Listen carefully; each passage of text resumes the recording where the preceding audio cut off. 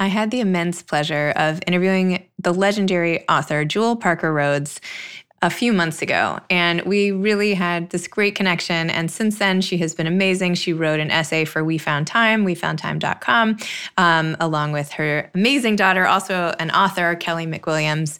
And I wanted to re-release Dr. Rhodes' episode today in the midst of the hashtag Blackout Tuesday and Black Lives Matters week of trying to amplify Black voices. And I would amplify Jewell Parker Rhodes' voice no matter what color she was. I think her voice, her book, Black Brother, and her other many, many, many books, and her whole approach to life is just amazing. And she knows what a huge fan of hers I am.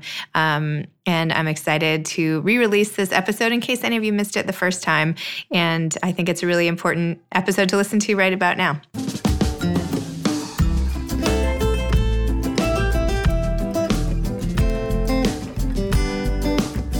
Hi, I'm Zibby Owens, and you're listening to the award-winning podcast, Moms Don't Have Time to Read Books. I'm so honored to be here today with Dr. Jewell Parker Rhodes. Settle in because this is kind of a long bio because she's such a rock star. Dr. Jewell Parker Rhodes is an award-winning and best-selling author of many books, including her most recent Black Brother. Her books include Ninth Ward, which was the winner of the Coretta Scott King Honor, Sugar, winner of the Jane Addams Children's Book Award, and Ghost Boys. Both the hardback and paperback editions of Ghost Boys are New York Times bestsellers. Ghost Boys is also an IndieBound bestseller, #1 Kids Indie Next Pick, and ALA 2019 Children's Notable List pick, among others. And I have to also say, it's a Walter Award, E.B. White Read Aloud Award, and Children's Choice Book Award. Dr. Rhodes has also written many award-winning novels for adults, like the American Book Award-winning Douglas's Women, plus 2 writing guides, and a memoir called Porch Stories, A Grandmother's Guide to Happiness. Her adult literary awards include the American Book Award, the National Endowment of the Arts Award in Fiction, the Black Caucus of the American Library Award for Literary Excellence, and the Penn Oakland/Josephine Miles Award for Outstanding Writing. When she's not writing, Dr. Rhodes visits schools to talk about her books and teaches writing at Arizona State University, where she is the founding artistic director and chair of the Virginia G. Piper Center for Creative Writing. Originally from Pittsburgh, she received a BA in drama criticism, an MA in English, and a doctorate in arts in English creative writing from Carnegie Mellon University. She currently lives in Seattle, Washington. Welcome, Dr. Rhodes. Thank you so much for coming on Moms Don't Have Time to Read Books. I am so delighted, and hello to all the moms. And being a mom for me is the best job next to writing that I ever had. It's a pleasure. Okay, I have to hear more about that. So why is it the best job? People have all sorts of views on motherhood. Why the best job ever? Actually, I always wanted to be as much as possible a good mom. When I was about 8 months old, my mother left the family, and she didn't come back until I was in the 3rd grade. And then, by the time I was 15, she was kicking me out of the house and I was on my own. So that's the trauma. So to be a good mom was an important goal of mine. And I remember when I was pregnant with my daughter, Kelly, everyone said, oh, this will take away your time. This will ruin your writing career. They had all these negatives. And in truth, though I had written a draft of a novel, it wasn't quite ready. I found that motherhood, in fact, made so much more sense in terms of my entire life, that my emotional depth grew, my intellectual depth grew, and sometimes just writing and seeing my little baby in her cradle, it had a new purpose that I was like, my career was bigger than myself. And so I actually told my daughter when she was having her baby, and everybody said, oh, your writing career will go out the window. And I said, no. Babies center and focus you. Children do that make it all wonderful. And I had this policy that when I was writing as the kids were growing, that I would leave my office door open. And I actually got this from Toni Morrison, because there's a picture of her trying to write and edit at Random House, and her children are toddling and crawling along the floor. And so my theory was that any task of mine writing that couldn't withstand the interruption of a child, then the idea wasn't good anyway. Do you know what I mean? So that the kids would come in and out. And true enough, the ideas that really had legs would stay with me, and I would continue writing them. And when I was also writing, I would pretty much write when the kids were, asleep, not all the time, but sort of I would go toward the latter hours because I really enjoyed so thoroughly my son showing me ants, my daughter talking about, let's make a butterfly garden, or taking shaving cream and putting it in the sink and letting them make a mess. In those days, we didn't have all the fancy things that kids could play with. Probably shaving cream wasn't a good idea, but we did it anyway. So I was absolutely thrilled and feel that it's a great, I'm going to cry. I feel it's a great gift in terms of increasing, and I'm being just selfish here, but in terms of increasing my humanity, being a mom is the best thing that ever happened to me. So for that, I thank my children, and I try to show my thanks every day. Oh, that's so beautiful. Also, by the way, I have my kids play with shaving cream a lot. In fact, I keep it in the shower, obviously. And every so often they say, can we play with it? And I decide whether or not I can deal with the mess after. And if I have the time to deal with a mess, then I say, go for it. And they put it all over. We have a glass, like a glass door. So they put it all over and then they draw pictures. And I can get a lot of stuff done, by the way, while they're sort of in the shower with the shaving cream and I'm on the outside. You make me so happy. I thought that was way out of style because my kids are now in their 30s. So I feel really good. Go shaving cream moms. I mean, maybe if your kids are in their 30s, they should not still be playing with shaving cream. Oh, okay, good. All right. Yeah, I know. I feel like the shower is like the best resource for a parent because if your kids are in there playing, I take all the plastic toys. I probably shouldn't have, I'm sure it's not PC to have plastic toys. But anyway, the little figurines that we have, and I throw them like a bucket of them in the shower, and they stay in there for a long time. Oh, that's great. Well, my granddaughter, who's 3, had her very first shower yesterday. My daughter was saying she was just so tired and she was like just too tired to do a bath. Her husband's been working 12, 14-hour days. So she said, let's take a shower. And she said Clara was a little scared at first, but she then went in because her mom said, well, I'll give you a sucker afterwards. Yeah. Anyway, but no, which was probably but she went in and apparently she loved it. And Clara said, showers tickle. Aww. And she's laughing the whole time. So so she's now going to have her adventure. And I'll remind Kelly to try some shaving cream. You should write a children's book about it called Showers Tickle. That would be funny. Oh, Zibby, that'll be great. If I do, I'm going to dedicate it to you and your kids. Okay. Baby, that'll be so much fun. But you're right. Showers tickle. That's a great idea. Yeah. All right. Hey, let's do it together. Okay. Sounds good.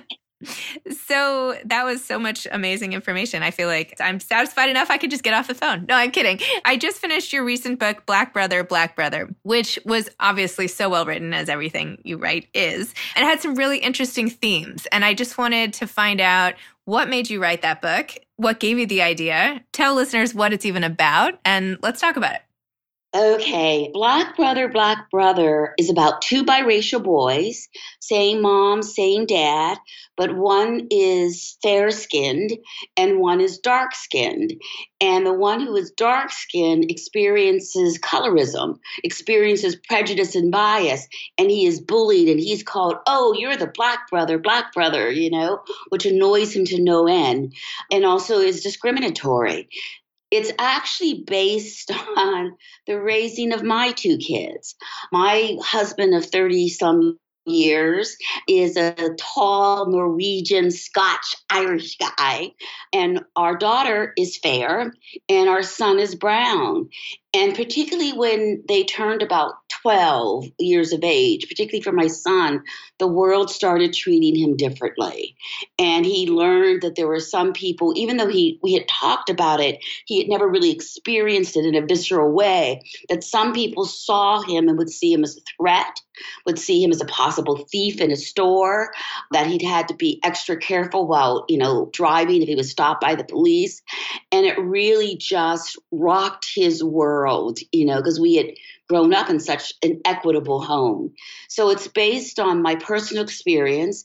And then it's also based on the school to prison pipeline. When I was writing Ghost Boys, I learned that children of color, even starting at toddlers in preschool, were suspended disproportionately to white kids, sent to juvie hall or prison disproportionately to white kids, and were punished more harshly pretty much all across the United States. And in fact, the zero tolerance policy that some schools have literally makes it that if a child talks back, they can go to juvenile detention. And when you go to juvie, the criminal justice laws are completely different, and that the judge has an incredible amount of power because now you're considered a delinquent, and the judge can decide, yeah, we're going to let you stay in a juvie for 6 months. So Black Brother, Dante, he slams down his backpack because he's been accused of something he didn't do, and they cart him off to jail. Dante has privilege. He's rich. His mom's a lawyer. His dad is in computer sciences. And so they're able to fight this. But he actually goes to the courthouse and he makes the association that if you're impoverished, how much more difficult it is to fight this kind of zero tolerance school to prison pipeline. So the third thing that my book is about, because all my books are complicated. They read, I hope, well, but have lots of ideas. And the other third thing was that I was shocked when I was an adult and discovered that Alexander Dumas, the author of The Three Musketeers, Man with the Iron Mask, The Count of Monte Cristo, was in fact a Black man, French Haitian, and that his dad was called the Black Count and was the famous general of Napoleon's army. And then I thought, well, wait a minute. If all the movies and television shows about the Musketeers that showed them also as people of color, that might have been another sport that, young people would have gone into, and we wouldn't see it as a kind of white aristocratic sport. So how options get closed down when we don't pay enough attention to diversity. Wow. So, and I could still go on, girl, but anyway. No, you can still go on. I love hacking. My books come with so many ideas, Zibby, and they're important to me. But the big thing is not then to write a didactic novel, to write a novel about family, friendship, brotherly love, self-esteem, and affirmation. But I do like the idea that my books teach, and in a sense, they always have an element of historical fiction and that they sort of uplift.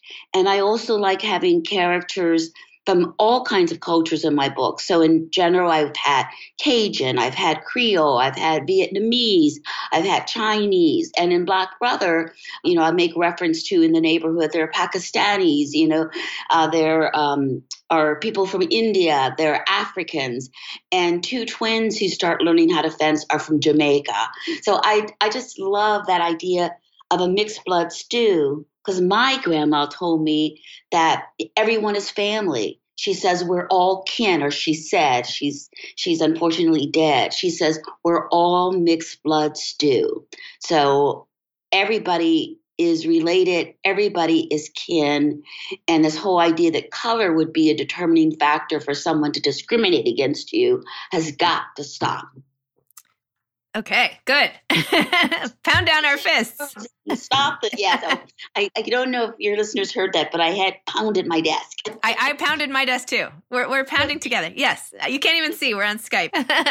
Well, I thought it was interesting in Black Brother how when Dante goes to the police department in the first place, the mother, first when his dad shows up, and they realize his dad is white, they treat him completely differently than they had when they didn't know that about him. And same as the judge, when they find out that he fences and that what his family's like, everybody has a different impression of him altogether than they did at the beginning.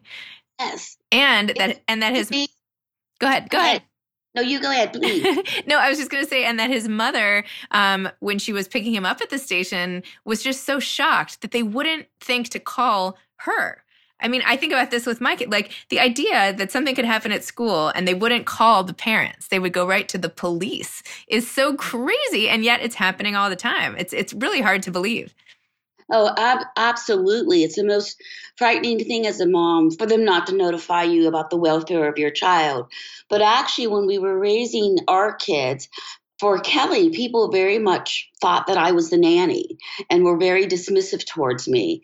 And then when my husband was walking with Evan, they were confident that he was such a great guy because he adopted a black son, that couldn't be his son. I mean, we even had vacations in Hawaii, say, where the kids would go and make leis, and adults will tell them at the lei making session that they couldn't possibly be brothers and sisters. And the kids would come back to us and just crying, and then mama had to go on the warpath.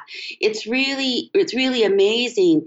And that's another thing which I don't go into that I think biracial children have to sometimes deal with.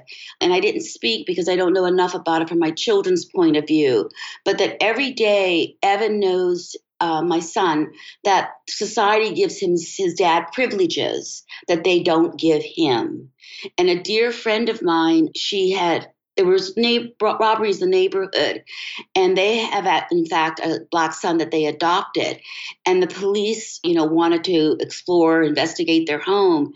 And she thought it was necessary that she tell them, I have a black son in the bedroom, because she was afraid he would be in danger if the policeman just entered the house and saw this young black kid. So that the sort of mental toll that it takes on everyone is just horrible. And I love, Zibby, how you said the way that people interpret Dante. You're absolutely right. And last night in my ethnic literature class, my student said, well, people interpret you in a certain way that has nothing to do with really who you are. And we've got to stop that. And we interpret you more positively if you're rich, if you're so-called have degrees and educated, when actually my grandmother, who never finished third grade, was the most brilliant person I knew, and we interpret you if you are of a different skin tone. And we do that for religion and gender and all kinds of things. And it's really a sad commentary because, Martin Luther King said it should be the content of your character. And yet it's so hard for us to live that way. So what can we do?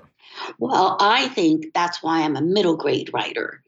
I think that middle grade kids have such empathy, such wondrous hearts, and they are growing up in a time when there are more positive reminders of diversity, that we have made progress in our civil rights, and they've had friends of different colors, different religions, different classes, and my books remind them, or I hope it reminds them, to keep that, to not become cynical and lose it, say in high school or in college, to remind them that yes, you are on the right track. And that's why very often, not very often, but in my books, it's generally the kids who are smarter than the adults. That the kids, even in Ghost Boys, when the police officer, shoots a young black boy, it's his daughter, his white daughter, who is able to say, Dad, I still love you, but you did wrong. And I think that critical thinking that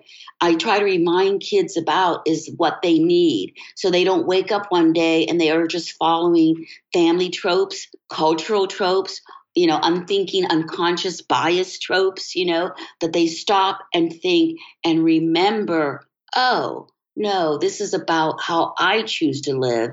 And life is always better with all different kinds of friends. I would pound my fist again if you could. Love that. Amazing.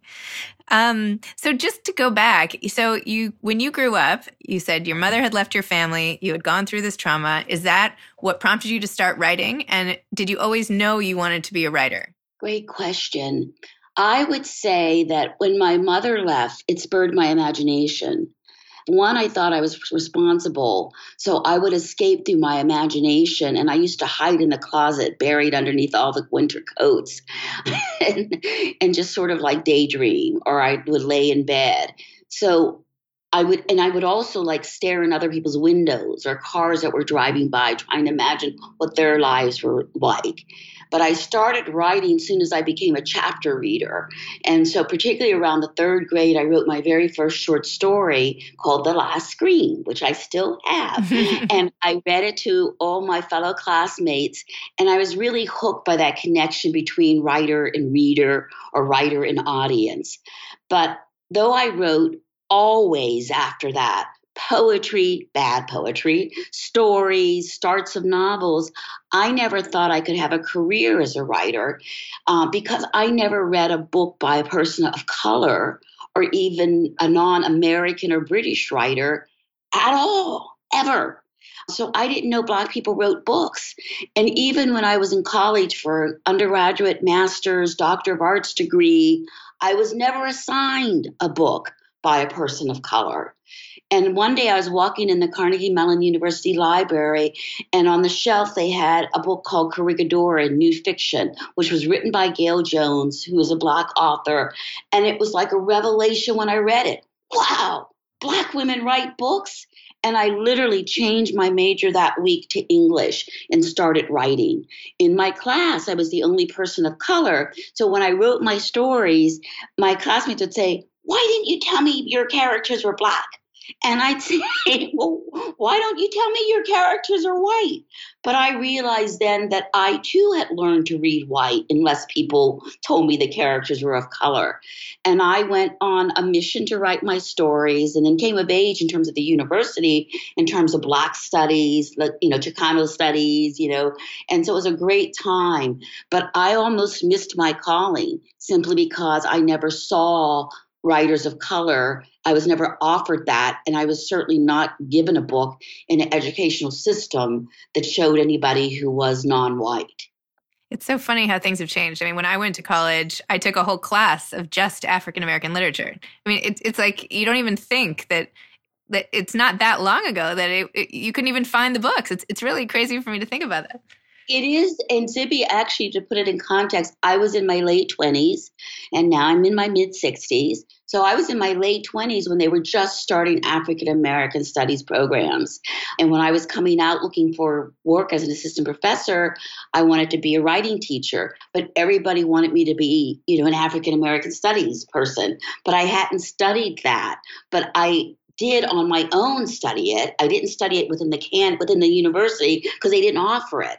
So, in fact, I eventually went on to become a professor of African American studies and creative writing. So a lot of us, that first generation professors who taught African American literature, we were self-taught and then started creating the degrees. Isn't that cool? Yes.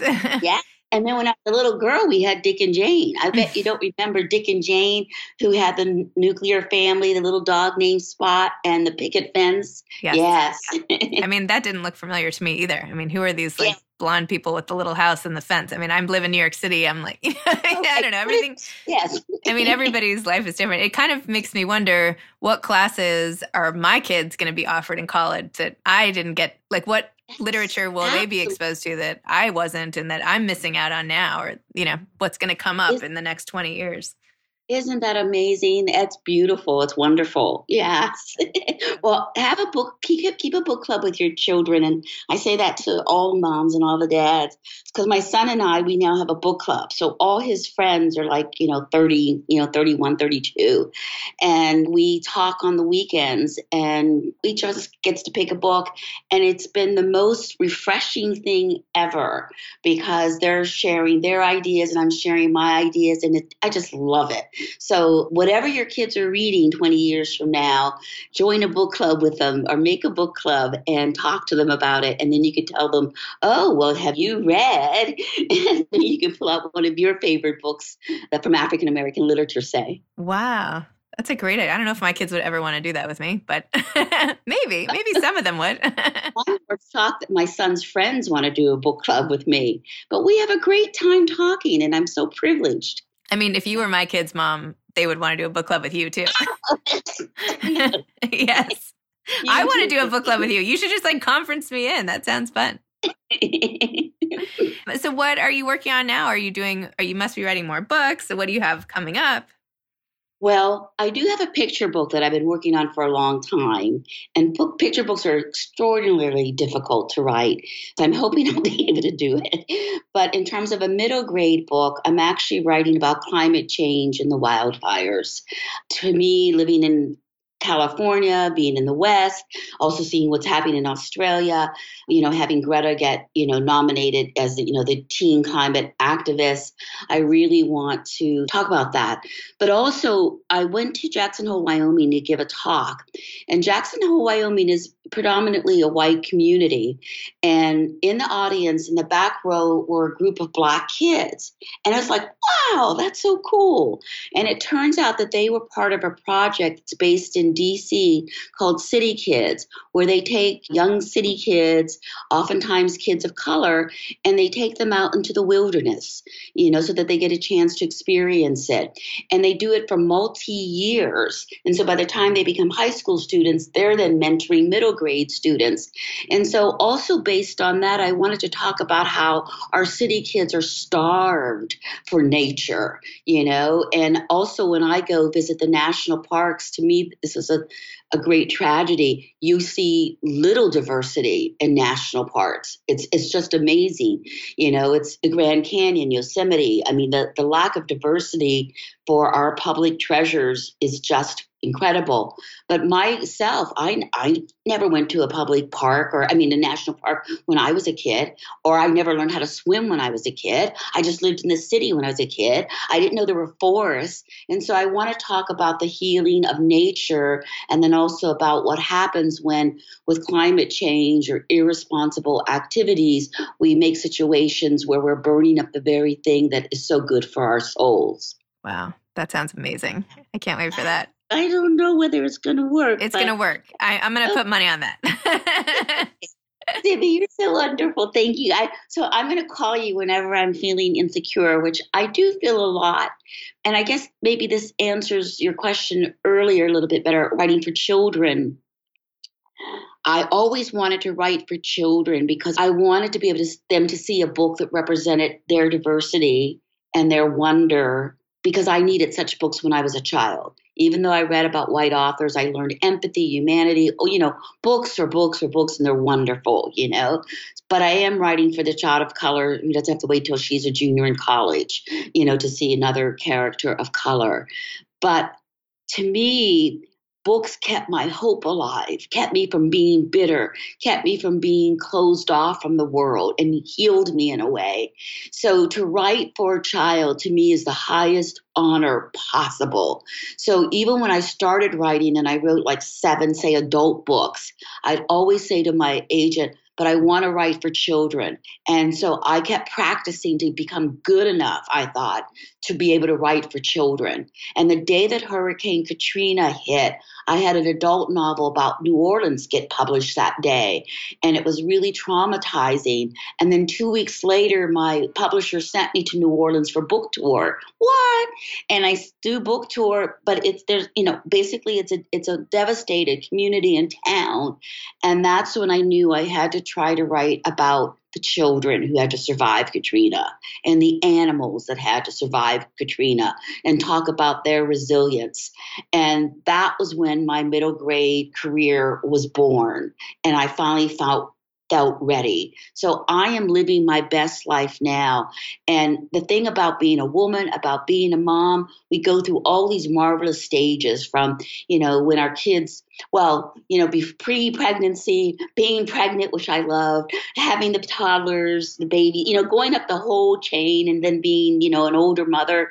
But it's like, the stages that I've gone through just as a person are just amazing. And it just keeps getting better and better. And I think that's such a cool gift that we have as moms. So my writing career, in terms of me doing precisely what I wanted to do, happened later. So if you ever get impatient, moms, with what you're doing or not doing, don't. It's just like a symphony. Your life is a symphony, and it has different movements, and all will come to fruition. Wow. Thank you. That's fantastic, fantastic advice. Well, thank you so much for coming on Moms Don't Have Time to Read Books and for sharing everything. And I hope I get to meet you in person. You're such a special woman, and I wish there were bazillions of you out there, because you're spreading such a great message and being so inclusive and uniting. And I think that's really what we need right now. So it's really wonderful.